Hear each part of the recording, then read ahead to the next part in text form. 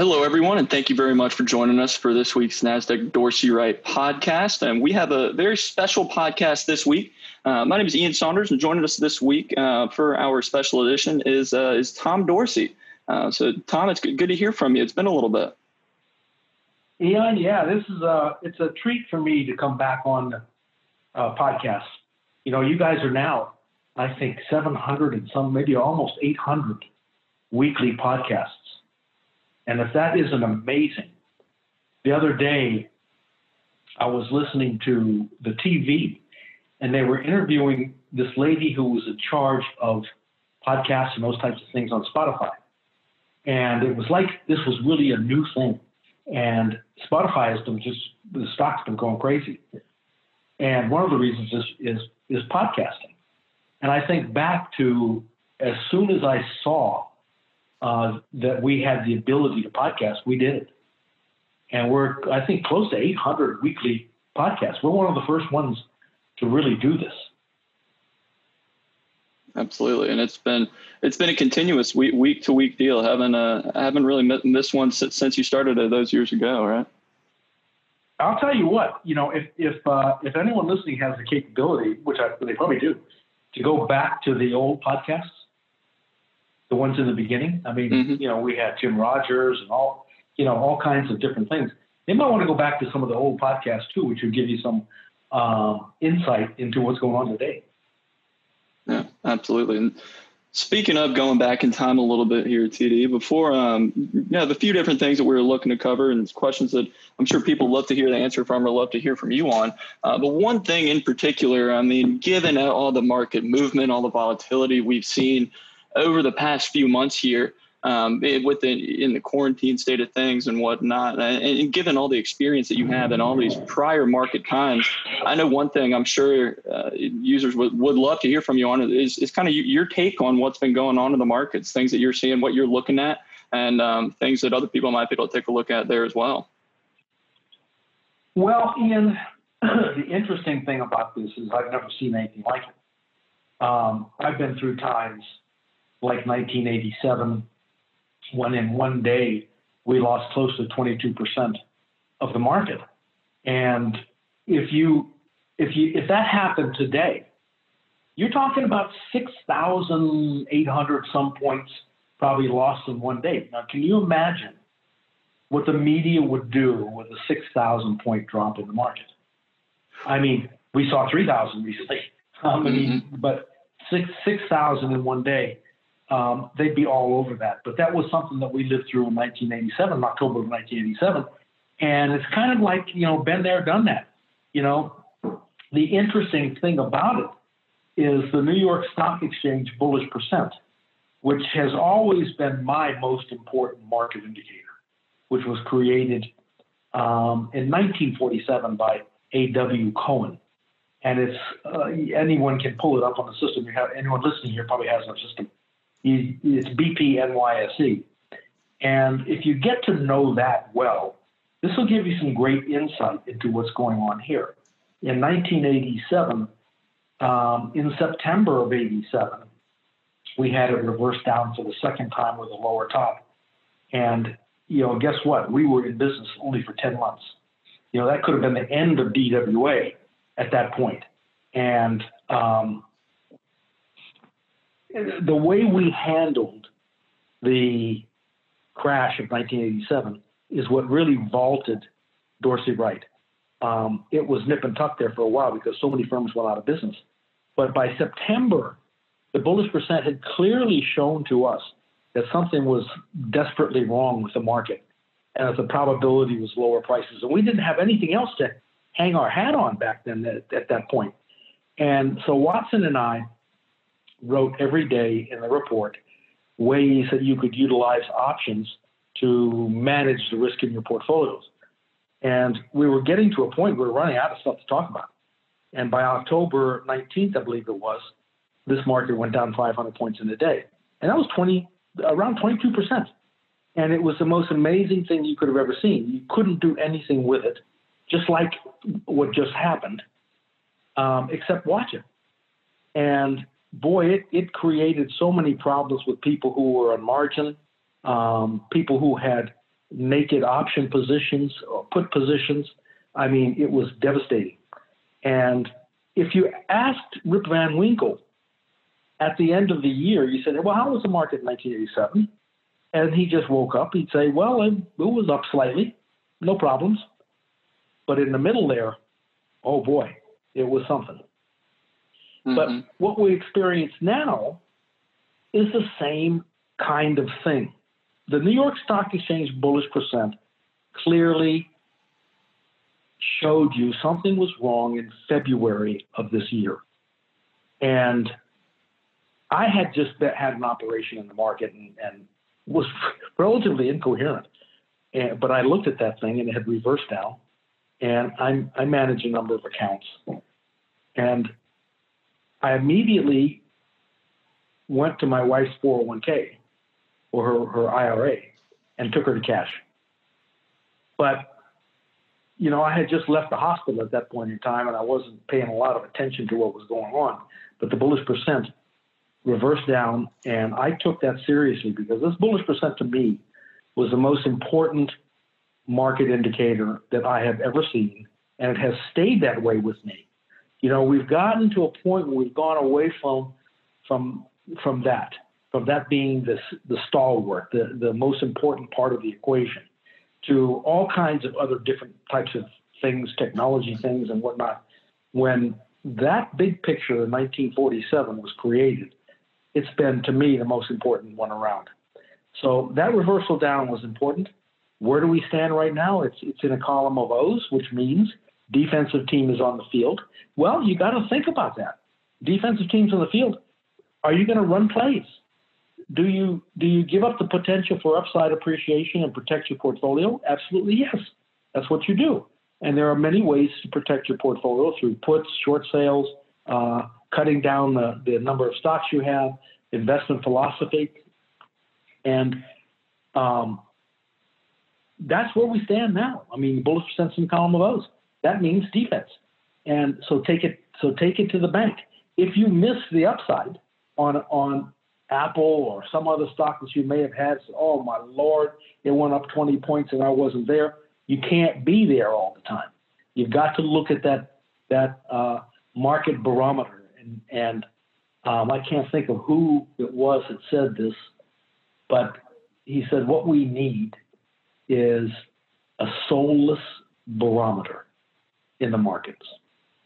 And that's what A.W. Cohen came up with, is a soulless barometer.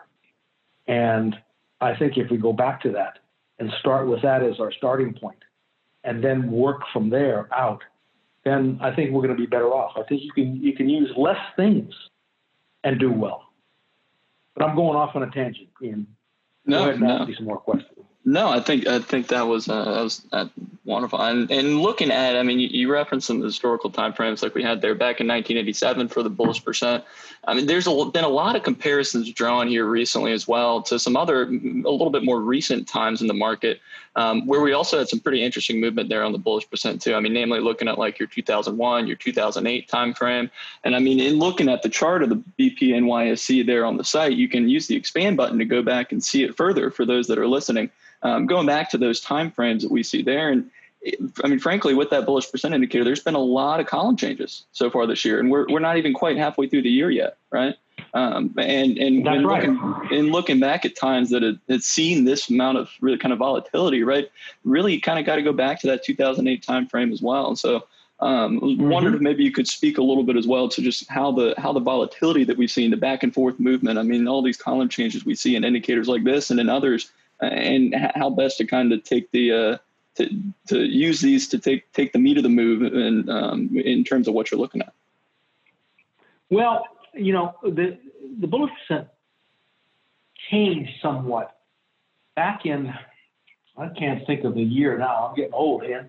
In the 80s when the index options came out, and the index options allowed institutions to begin to hedge positions without doing a lot of activity. I mean, you could just short the Dow Jones or short the Standard & Poor's 500 and hedge your position. And it caused a lot less activity. Technology now probably has brought more activity in. But you look at the changes in the bullish percent. You know, I'm looking at it right now in the year 2000. You had 1, 2, 3, 4, 5, 6, 7, 8, 9 changes in the year 2000. But what you want to watch for is the changes that happen at high levels. So we always looked at it as a football indicator: offense, defense. Do you have the ball or don't you have the ball? And secondly, how's your field position? So if you're on defense and you're below 30%, then things aren't so bad. You know, then you start governing yourself accordingly. I'm going to start putting my plays together. I'm going to be ready when this reverses up from 30%, because at 30% on the bullish percent index is basically telling you that everyone is sold that wants to sell. And the whole, everything here is built on the irrefutable law of supply and demand. The whole market is.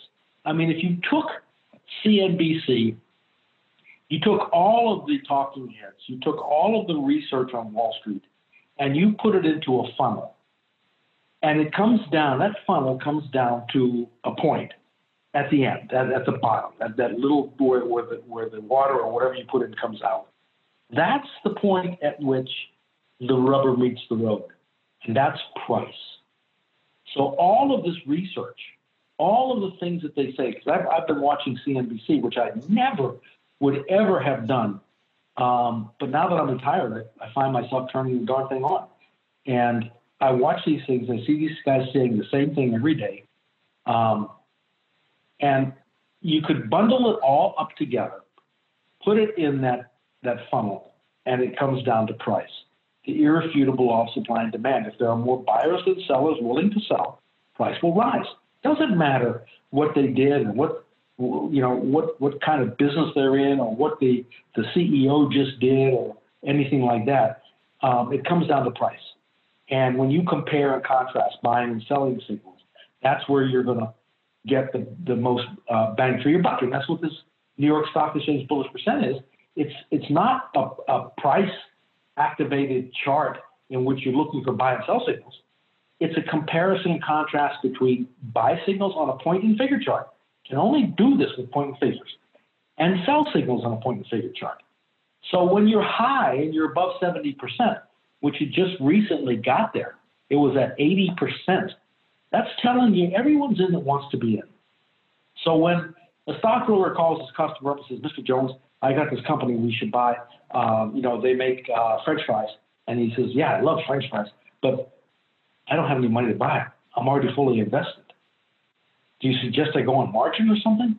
No, everyone is in that wants to be in. So reversal from a very high level is very dangerous. So at any rate, this is an indicator that you should take into consideration. It should be the first thing that you look at, and then determine your plays. For me, I'm very option oriented. I ran an option strategy department for 9 years at Wheat First Securities.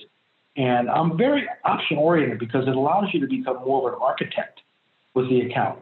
So when I need to adjust things, I can just adjust them a little bit with options here and there.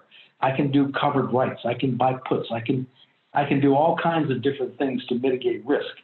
And that's where I am with that, is more in the option area, coupled with owning stock.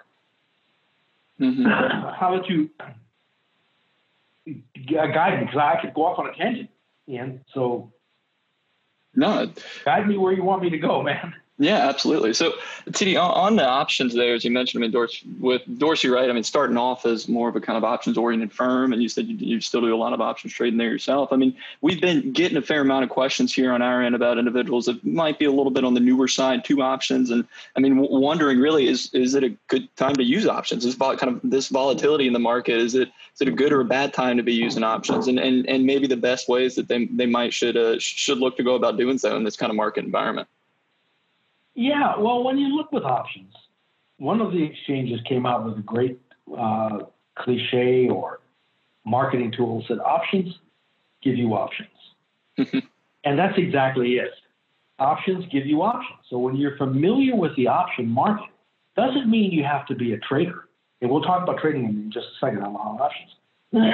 You can be a risk mitigator. I am primarily an options seller. I like to sell uncovered options because I always believe that if I start, Ian, with your money in my pocket, I've got an advantage. Mm-hmm. But the other side of the coin is you have to have a larger account, have experience to do these type of trades. People who buy options, this is where they end up going wrong. Buying options, number one, is over leverage. If you over leverage yourself, let's say you're typically a 300 share buyer and you buy 10 contracts, that's 1,000 shares. So you have now leveraged yourself from 300 to 1,000 shares. If things go wrong, you're in deep trouble. So you never want to over leverage. And here's another thing that I learned from the late, great Jimmy Yates, who's a great friend of mine. And Dorsey Wright actually started as a combined company with DYR and Associates, Jimmy Yates. It was an option firm. And his philosophy was, and Jim, to me, was the most astute person in options ever, is when you buy a contract, number one, don't leverage. And number two, hold the contract to expiration. Now that takes the trading aspect out of it. So if I want to own XYZ company, technology company, and I'm a 200 share buyer typically, I'm going to buy 2 contracts and hold them to expiration. And that's where you get several times a year some massive moves in a particular stock. And if you are relegated to holding it till expiration, that one move can be enough to make up any small losses that you have in premium. Because the premium is not that large. I mean, your risk is predefined. But if you also have a predefined concept of holding that option to expiration, some of these moves can be astronomical and give you a great return. So that's my philosophy on buying options, which is one thing that most people do. People want to trade options, and that's the wrong thing to do. Mm-hmm. So do you think that, with options continuing to evolve with the rest of really the financial markets and as a whole, the introduction now of you have options with a shorter time frame, right? You have weekly, daily options, even at some points. How do you think that affects things and maybe the volatility of the market as a whole kind of moving forward from here? Well, the volatility of the market, number one, you don't have to be short-term with options. You can go to leaps, which are long-term options. Mm-hmm. You can go way out and hang on and make a long-term investment decision with options. So it's not, options don't mean that you have to be trading. The volatility, however, one of the main ingredients of an option premium is volatility. And as volatility rises, option premiums rise. And that is beneficial to the seller of options. So if that premium rises and I can sell that option, and I believe the stock is going to remain relatively neutral or down, then that's a good play for me. So when your volatility increases like this, so does the premium. So it benefits the seller, not the buyer. Another thing that we were talking about there, TD, I think we were talking about this beforehand, but was some of the movement we've seen outside of really the kind of the equity market, or at least the domestic equity market, looking more at the dollar. Right?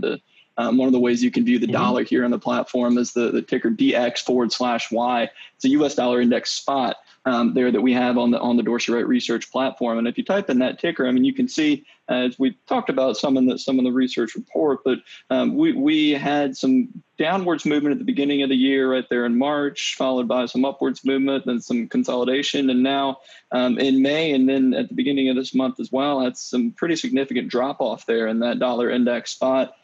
Moving a triple bottom sell signal, breaking through to a negative trend. And so I know that we were talking a little bit beforehand about some of the movement we've seen in the dollar and how that might affect some other areas. But I was wondering what your thoughts were on that, on the particular chart and the movement there for the dollar as a whole. Well, my thoughts on that, and keep in mind, I'm not an economist. Everyone listening to this has great economists at your firm, and they probably have a better handle on it than I do. I'm just an average guy who has a degree in economics and loves economics, and I watch these things. What's been happening here is the incredible amount of money that has been created out of thin air is going to come to roost. You're going to have to pay for that in some way, shape, or form. And remind me if I forget to go back to the Jimmy Carter days. When you create that much debt, what's probably going to come from that is higher interest rates, ultimately. And another thing that I was thinking about this morning with higher interest rates is another old adage is don't fight the Fed. Well, the Fed is hell-bent on keeping rates low. Okay, I agree with that. I'm not going to make a bet on higher interest rates. I have to watch the charts of the different tools that are interest rate sensitive and see what happens in that respect. So I'm just not going to willy-nilly say, that the rates are going to rise, because I got a feeling that Powell is going to, could even end up going to negative rates. But at any rate, when you create this kind of debt, you got to pay for that debt somehow, some shape or form. Picture a stock that you're going to buy. You're buying XYZ stock, nice family company. They make easy chairs and things. They've done extremely well.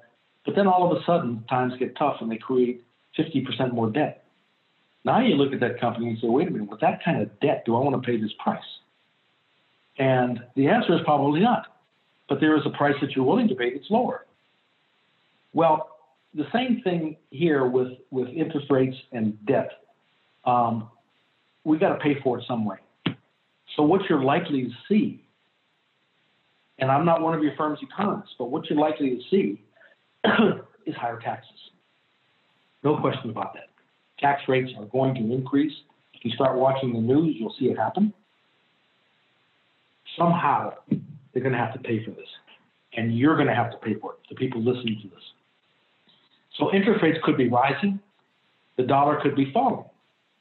When you think about the dollar, if I was China and I bought $1 trillion worth of U.S. debt, and I paid a certain amount for my bonds, those bonds are going to have to go up if that debt increases by doubles. So with that kind of debt, and they look at it and say, wait a minute, I wouldn't buy any more bonds unless they were cheaper. That's likely to happen too. So inversely, you're likely to see interest rates rise. I can't guarantee that, but it's something I will watch. I'll keep an eye on it. When I see this dollar break a triple bottom and break its long-term trend line, that's doing exactly what I would expect it to do, is the dollar begins to decline. So what if I wanted to pay off China? And I said, okay, China, we're going to buy all your debt back. And China says, fine. But how are we going to do this? Well, let's take it to an extreme and say we devalue the dollar to zero. Well, we go to China and we say, look, let's offer the Chinese a dollar worth zero. They're not going to buy that. And there'll be anarchy here in the U.S. So instead, you have to back off. You got to back off from an extreme, but it's a good way to think about it. Back off to a point where they would accept it, we could accept it. And that's how prices move up and down. You look at a chart here where this long-term trend line is broken, and you said, Tom, I'm not going to tell you the name of the chart. Would you be a buyer here? Absolutely not. Absolutely not. What might I do? I might short the puts and buy it at a lower price. I might short the calls and the expectation it doesn't go too high. I could do a straddle in saying it's probably going to sell a straddle, stay between 2 points. But these are the things that you're going to watch for. And this dollar index, I would be writing up a report on this, that dollar index has now broken that long-term trend line. Now, sit back and think about why would it break the long-term trend line like that, the U.S. dollar? Well, it's for those things that I was just talking about. The debt, we just keep printing money, and it's going to come to roost someday. So to carry on a bit further with that, I mean, with the dollar breaking down, a lot of times, at least how we'll talk about it here, is using the dollar as kind of a gauge on where potential investments it might be in favor, right? I mean, looking specifically at domestic versus international equities. I mean, we've seen for years at this point that domestic equities have continued to outpace the international equity space across most of the relative rankings that we have, right? But now with international, I guess, falling out of bed quite significantly there, any kind of thoughts or anything on how that might affect, or what might be a place to look out for there moving forward from here? Yeah, well, what's happening is you guys are very astute, and you're watching these indicators, and you see that. And for you to be able to tell me, international has really fallen out of bed there. So has the U.S. So maybe this is a global thing that's happening to us. It might be global. But where do you go to hide, Ian? I don't know where you go. So, when I think back to the Jimmy Carter years, and this is something that is imprinted on my mind indelibly. I remember buying my father a short-term treasury for 18%. If you got a mortgage, it probably was 12%. Some of you that have some age to you that are listening to this, remember that. It was 12%. You could buy a 3-year CD for 13%.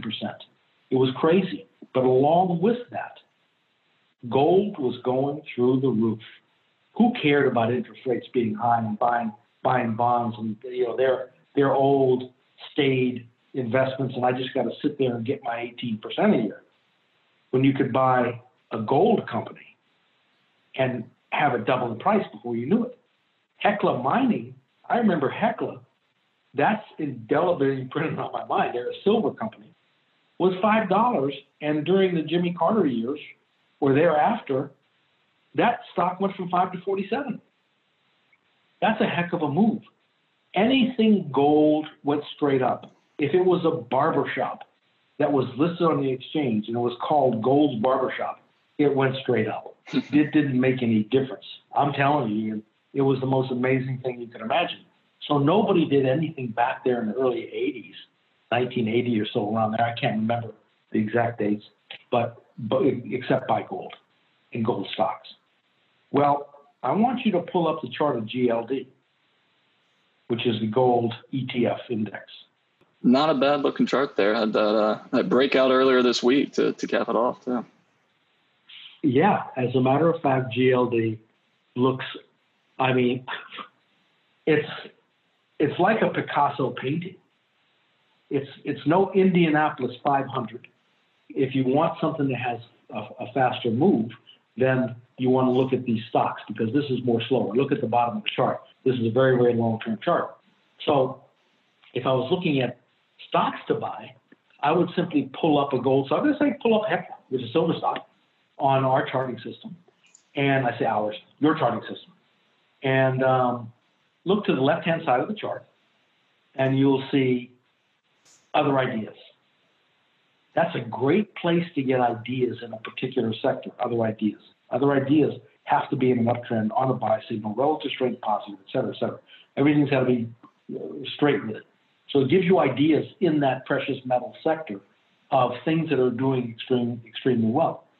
And then you can look right there in that one chart. It says sector matrix. It does the matrix where it's dividing each thing, making a relative strength calculation, and giving you the strongest to the weakest. And that right there, there's two things right there that everyone should be looking at because you get a tremendous amount of ideas right from there that the DWA system gives you every single night. You don't have to lift a finger except go in there and look at it. So you get a lot of ideas that way. If you looked at SA, I was looking at that the other night because I'm helping a person learn options now. SA is Seabridge Gold Incorporated. Look at that chart. The interesting thing about that chart is it's come up and it hasn't made a new high, but it came right up to where it was back in September of 2018. Couldn't get through. Well, why couldn't it get through? Who knows? All we know is sellers are there. More than likely what happened was somebody bought that stock back in 2017 at the price of $8. And they've been sitting with that stock and basically told the broker, when I get back even, get me out. So you've got sellers there. But once it breaks through there, those sellers at that 1650 level are gone, and the probability is higher prices. But look at that chart. And this is Seabridge Gold Incorporated. So you can get a lot of ideas that way. If I looked at gold stocks, that might be more of my play than GLD itself, which is gold itself. But that chart counts very, very high. So I'm not saying you're going to buy gold right now, but the interesting thing about our system is you can look at these stocks like this Seabridge, go right up here and click on set action point. Okay, let the computer manage it for me. So I'm going to click column reversal down, and then I'm going to click save alert, and now I don't have to look at it anymore. If that stock reverses down on its chart, then I'm going to get an email, and that's going to cause me to go look at this chart and see what I might want to do. So that's the beauty of our system, is being able to use these things, set not only alerts. These are the beautiful things about your system. When you can set alerts, you can set action points. You can say, if the relative strength chart turns negative, let me know. Now I don't have to look at it. That's one thing I want to see. So you let the system manage your portfolio for you by setting all these different action points. And then when you get an email, it says, hey, I should go look at this. Yeah. And a lot of different tools and things on the platform that you can use here. And one other one here, TD, that I did want to ask you about, I think I regret if I didn't, given how much I know you do use it there, is something that we have on the site called the Implied Momentum Bell Curve for those that are listening. It's a pretty powerful tool, and one that I know that you like and look at pretty frequently there. And for those following along there on the platform, in order to find that, you can go up top and go to asset allocation and go over to distribution curves. And then you can click on the little button from there that gives you the Implied Momentum Bell Curve, and it's going to default to show you all of the names there in the S&P 500. And so we've seen a fair amount of movement on this, TD, over the past several weeks, as I'm sure you've been looking at there yourself. I mean, during the market sell-off we saw there in March, we had just most of the stocks moved all the way to the left over there in zone 1, right? Very few in 5 and 6. And then over the last couple of weeks, right at the end of May there, we had most of the things pushed to the right at zones 5 and in zones 5 and 6, with not very much at all in zones 1 and 2. Now we see only one stock there in zone 1, and most of the stocks are now found in the middle in that zone 4 range. So I was wondering if you've been looking at this or anything in particular that you had taken from this moving forward. Yeah, I'm glad you brought that up, because I wasn't going to mention it. I wasn't even thinking about it, really. But that's one of the most important things you can look at. And this takes you back to Statistics 101 in college. And it also takes me back to Jim Yates of DYR and Associates, who created the concept zones, mainly because standard deviations scare people. That's a term that nobody likes to hear, standard deviation. What does that mean? Well, if you looked at men's heights in the world, some of us are too tall, some of us are too short, but 68% of us are dead center, right in the middle. One standard deviation above or below mid-range. That's where most of us are. And when I say standard deviation, Jim Yates called them zones because it was easier to accept, like easier to understand. So what happens is, when you get a market sell-off like we have had, you see stocks beginning to move to the left. And on our system, it's you see them in green or see them in red. And red means that the 10-week relative strength has turned negative, green positive, but still as they begin shift to the left-hand side, you begin to see an oversold condition. When you see everything jammed up on the left-hand side, that means the probability is extremely high that the stock or whatever you're looking at is going to go back to mean, the middle of the bell curve, because that's where things want to be, is in the middle of the bell curve. When you see them skewed to the right-hand side in zone 5 and zone 6, then that's the point at which things are too high and you need to mitigate risk. So when you say these different zones, all we're saying is in standard deviations, some of us are too tall, some of us are too short, most of us are in the middle, 68% in the middle. So what you need to do really to be successful is to think about what strategy could I do that is going to be right for me 68% of the time. So if you went into a casino and I said, hey, look at this slot machine, and it's going to pay you out 68% of the time. But hey, we've got 1,000 other slot machines out here. Which one are you going to play? The one that pays you out 68% of the time. It doesn't do it overnight, doesn't do it that minute, but over time, that's where it's going to be. If you look at women's blood pressures around the world in developed countries, they're normally distributed. And on the right-hand side of every chart, what I wanted to make sure is that everyone saw that standard deviation move in any stock. So you see top, median, and bottom, TOP, MED, and BOT. That's the bell curve.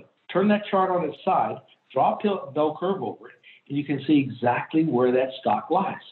Now, if you took all the stocks, let's say in the Standard & Poor's 500 trade, and say, let me put them where they would be under that big mother bell curve. So I'm going to put that symbol, like this one right here that we're looking at, Seabridge Gold, SA.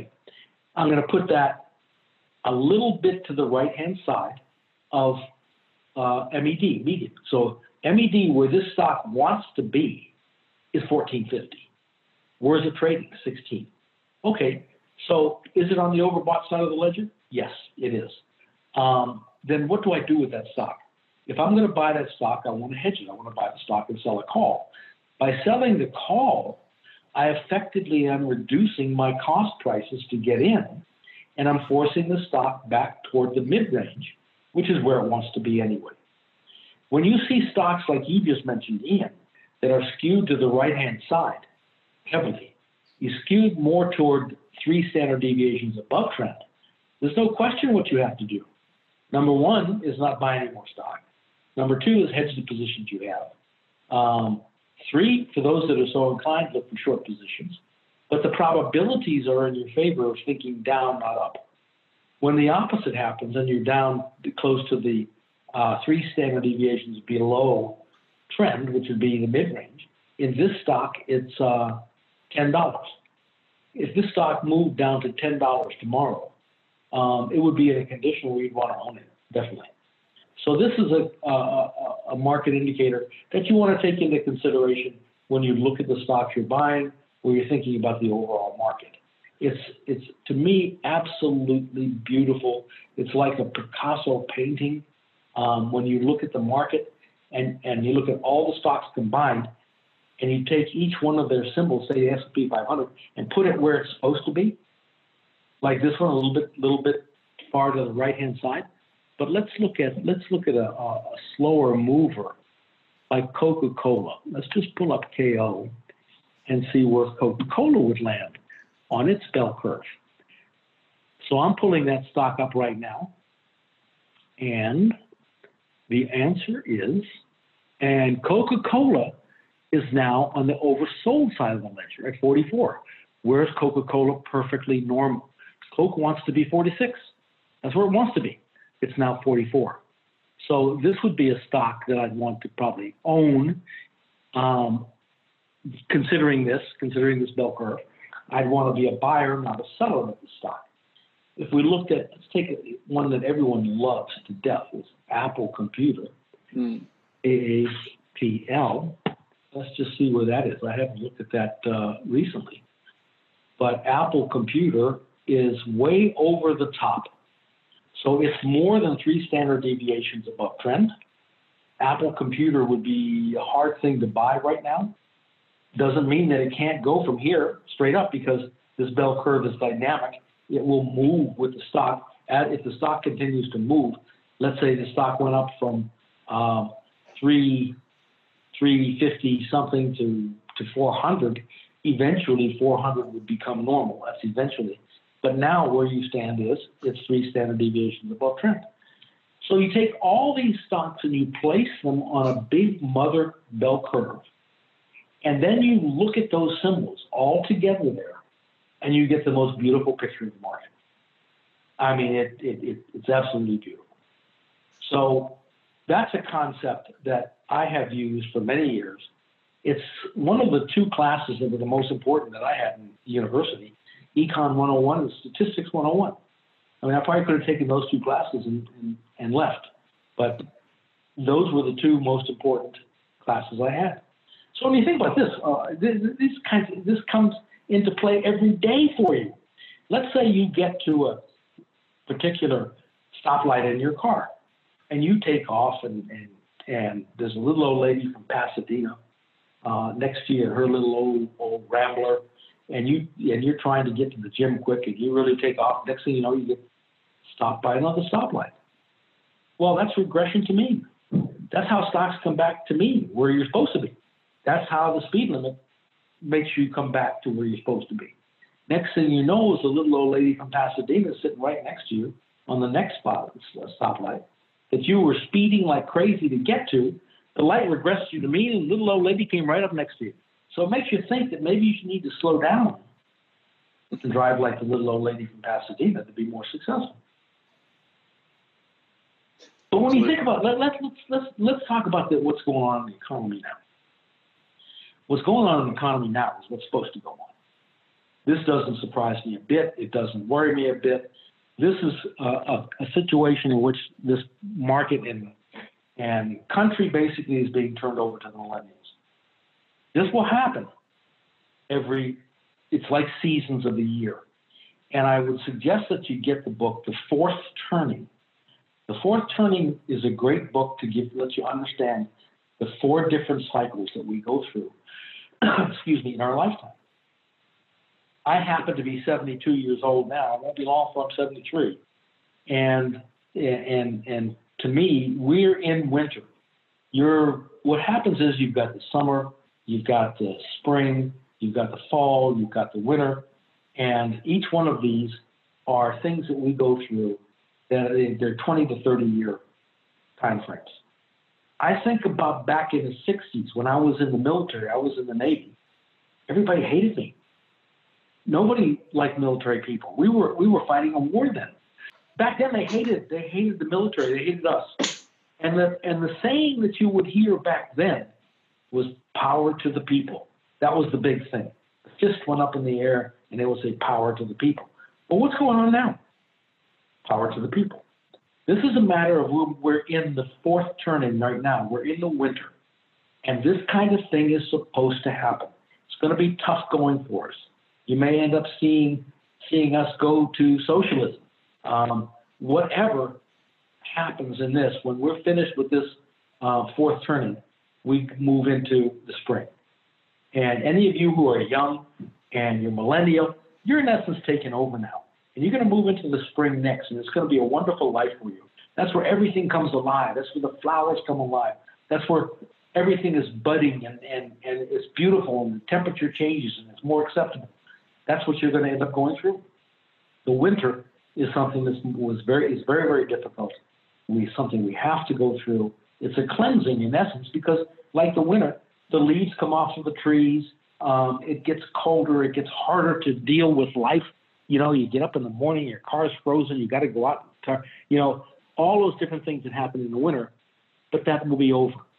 But we're in it right now, and that's what makes me accept what's going on because, I don't get upset with what's happening right now. It's supposed to happen. We're turning this over to the millennials right now. And this is just my opinion. I'm by no means an economist or anything like that, but I see it happening. I've lived long enough to see this take place. So we're in the winter now, and the best way to understand this is get the book, The Fourth Turning.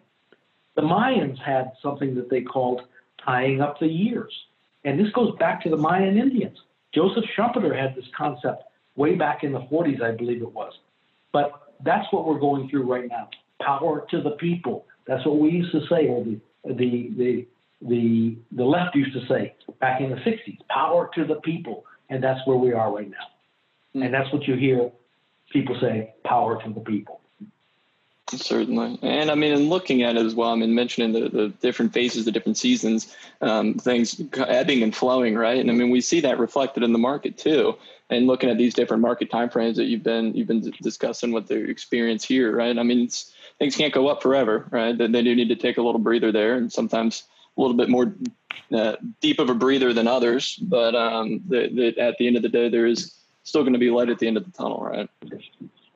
Yeah, absolutely it is. And things don't happen overnight. They did, like in 1987, happened in one day, down the equivalent of 6,000 points, 6,000 some points today. But they happen fast sometimes, they happen slow sometimes.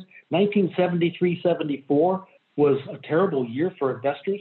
Many of them lost 60% of what they had. And I was just coming in as a stockbroker at Merrill Lynch trying to prospect these people. And man, that's the last thing they wanted to hear was you were a stockbroker, because you had just made me broker. And 73-74 was very, very difficult time for us. But we go through these times, and then they begin to pick up. During the 1960s, commodities were the play. You wanted to be, every single branch office of Merrill Lynch had a group that traded commodities. Now you don't find anybody. You walk into a branch office, you don't find any commodity brokers. But we may come back to that. We may come back to where commodities are supreme. You just have to keep your eyes open, think about things, and for God's sake, don't watch TV. Well, TD, but I've been doing it. It's hard not to, especially in the quarantine state of things. And with that, I mean, exactly. And with what's been going on here recently, and as well with you taking, I guess, the official, step back from the Dorsey Wright side of things here earlier this year. One thing I think our users would be very happy to hear as well is, I mean, any kind of other plans on the horizon, anything that you might be tooling around with now, or looking forward to do now that have a little bit more time on your hands yourself? Well, you know what? Now that I recuperated from operation, I'm getting right back into it. I just absolutely love the markets, and I love options and the things you can do with it. So for me, my days are now spent back doing what I love, which is the markets. So I don't have, I've been doing this for so many years, probably 45, 46 years. I don't know anything else. And it's, to me, like you get a chance to wake up in the morning and play the greatest game created by mankind. And it takes a lot of thought. You can't do it willy-nilly. You can't just turn over your money to anybody to manage. So you need to have a logical, organized way of going about it.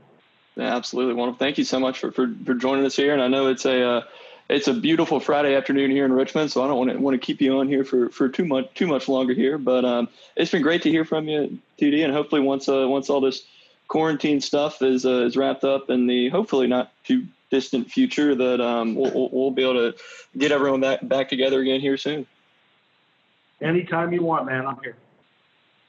All righty. Well, thank you very much again, and thank you very much to everyone that's joining us for this week's podcast. If you have any questions on anything that we've covered, or any kind of how to get signed up for subscription potentially if you're not on one, always feel free to reach out to us. Phone lines are always open, even in the quarantine state of things. You can give us a call at 804-320-8511, or shoot us an email as well at dwa@dorseywright.com.